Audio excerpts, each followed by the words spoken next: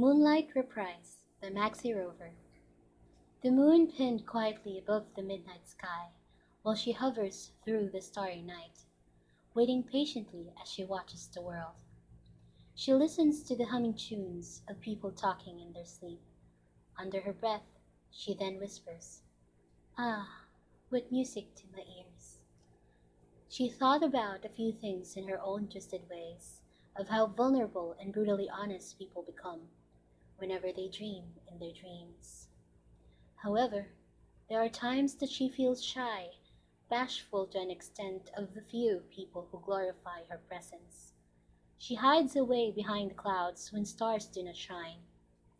In her heart, a pang of guilt, as she is aware of her influence over some who lay awake at night restless, dreamless, hopeless, and drowning. Every time she rises up, in different faces, she wishes if only she could find the one that whispers her name. Their musings pitiful, not a rambling close to her concern.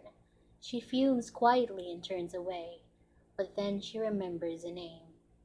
Her eyes well up in silent tears. She hopes nothing more than to see his face, and quietly she says, "I may not be able to speak nor to move to your embrace, but I am here with you always."